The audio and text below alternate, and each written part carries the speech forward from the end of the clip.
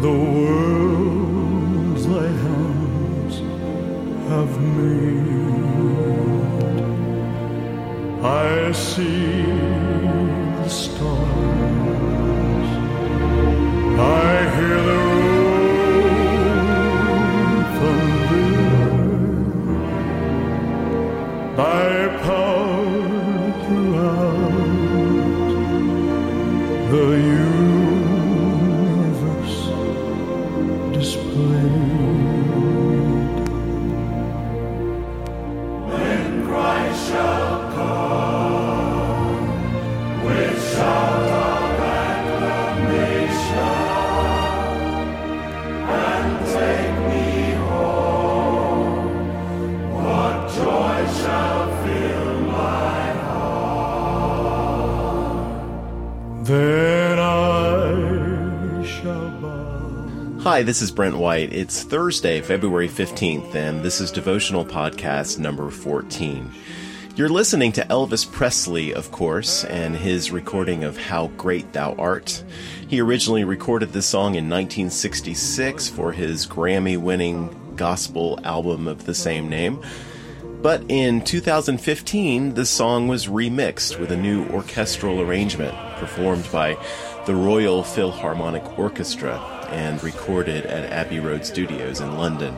So this version is taken from the 2015 album on vinyl, If I Can Dream, and it sounds amazing, as I hope you can hear.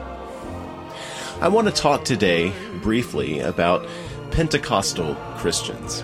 Elvis himself grew up Pentecostal in the Assemblies of God Church. Pentecostalism, if you don't know, is that branch of Protestant Christianity that places a strong emphasis on the more conspicuous spiritual gifts, like speaking in tongues, prophecy, physical healing. In principle, I have no problem with the idea that the Holy Spirit may give these gifts and do powerful things through people. I'm not what's called a cessationist. In other words, I don't believe that the Holy Spirit stopped giving these gifts to Christians after the age of the apostles. I see no biblical warrant for believing that. Are there excesses in Pentecostalism? Are there abuses? Are there charlatans who take advantage of their credulous flocks? Of course. Pentecostals, no less than the rest of us, need to test the spirits to see whether they are from God. That's for sure. And I strongly disagree theologically with the widespread Pentecostal belief that receiving the Holy Spirit or being baptized by the Spirit is something that happens only to some Christians at some point after a person is born again. I also don't believe that the evidence of having received the Holy Spirit is this one particular gift of speaking in tongues. No, I believe that we all receive the Spirit at the moment of conversion. But I don't mean to be overly critical of my Pentecostal brothers and sisters. In my own life, I tend to love people who love Jesus and seek to build their lives on the foundation of God's Word. And that describes most Pentecostal Christians that I've known, so they have my love and respect. Plus, there are things that we non-Pentecostals can learn from Pentecostals. Like the fact that when Pentecostals go to church, they mean business. They expect the Holy Spirit to do something powerful. For example, I drive by a couple of Pentecostal churches between my church and my house. I know nothing about these churches beyond what's on their church signs, but I do like what's on their church signs. One of the churches is called Perfecting the Saints Church International. I like that. They go to that church on Sunday morning expecting the Holy Spirit to perfect them. When we show up at church on Sunday morning, what do we expect the Holy Spirit to do? I pass another church on the way home called, get this, One Way Inner Action Church. That's inner, I-N-N-E-R, Action Church. So when they go to that church, they expect the Holy Spirit's gonna do something active inside their hearts. I like that. I also like the way many Pentecostals pray. In my experience, they pray with this same expectation that God is going to respond to them in a powerful way, even if it means working a miracle. I knew a Pentecostal back in high school. Her name was Christine. We were talking one day, and she said something to me back then that has stuck with me to this day. Now, back then I was a Baptist, but I think her words might apply equally to us Methodists. I'll let you be the judge of that. Probably her words would apply to most modern Christians living in the West. She said, "I have a lot of admiration and respect for you Baptists." And I said, "Really? Why?" And she said, "Well, you just really believe in Jesus. You love Jesus. You have a lot of faith, in spite of the fact that you never see any miracles. You never expect anything supernatural to happen." You never expect anything supernatural to happen? Is that true? Was that true for me back then? Is that true for me now? Maybe so. Let me give you an example. Last September, our church finance committee was making year-end projections for our budget and our giving up to that point. And we were looking at what we feared might be a substantial shortfall. So I challenged the church leadership to pray, and I prayed. Within a week of that meeting, our church received a substantial offering check, a portion of which we could use for our operating budget. Basically, this money eliminated the budget problem in one fell swoop. We would no longer be sweating it out the last few months of the year, the way our church usually does at the end of the year. No begging or pleading on my part, no big campaign to raise the money. I was relieved. But I promise you, if I could have written down my first thought upon receiving that check, it would have sounded something like this. What a relief!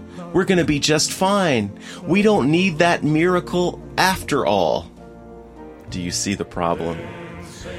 All I can say in my defense is, this money didn't feel like any kind of miracle at the time. It felt like a normal, everyday kind of event. Nothing too far outside of the ordinary. Surprising, yes, but not supernatural. So, at first, I failed to see that this was God intervening in a powerful way to answer my prayers and the prayers of others. It's as if God's handiwork was hidden from me. I couldn't see His fingerprints on this particular gift, even though they were all over them.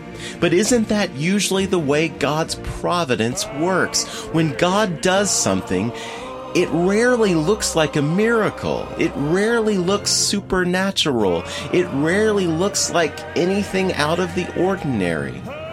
Isn't it instructive, therefore, that the portion of the Lord's Prayer that has to do with asking God to give us things is this humble petition: give us this day our daily bread. Because from our human perspective, our daily bread, at least for those of us living in the wealthy, industrialized countries, is one thing we don't believe we need God to provide for us. We've got that taken care of, Lord. We've got a freezer full of bread. Our pantry is well stocked, we think. So we don't need God's help with daily bread. Physical healing? Yes, by all means. Financial aid for college? You bet. A promotion for work? Yes, please.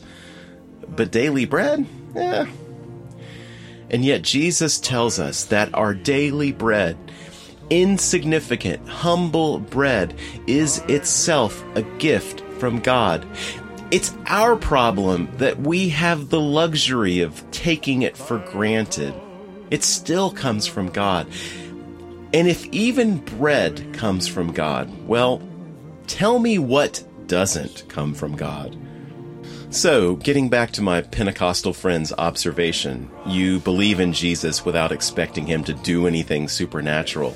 She may be right, and I'm sure she is partly right, and inasmuch as she is right, I repent. But also, let's not underestimate what God does for us. I mean, if we only expect God to act in our lives in a supernatural way or in a miraculous way, we may underestimate God's activity in our lives and in our world. Let's also appreciate the fact that God is always doing stuff for us, always giving us exactly what we need, always working in every part of our lives and in every part of the world, even when it's not obvious that he's doing so, even when we can't see his fingerprints, even when it seems completely normal, even when he's not doing anything that appears to be supernatural. And if we live with that kind of perspective, well, we will live lives of gratitude to God because of his faithfulness to us. Amen. My Savior God, to thee.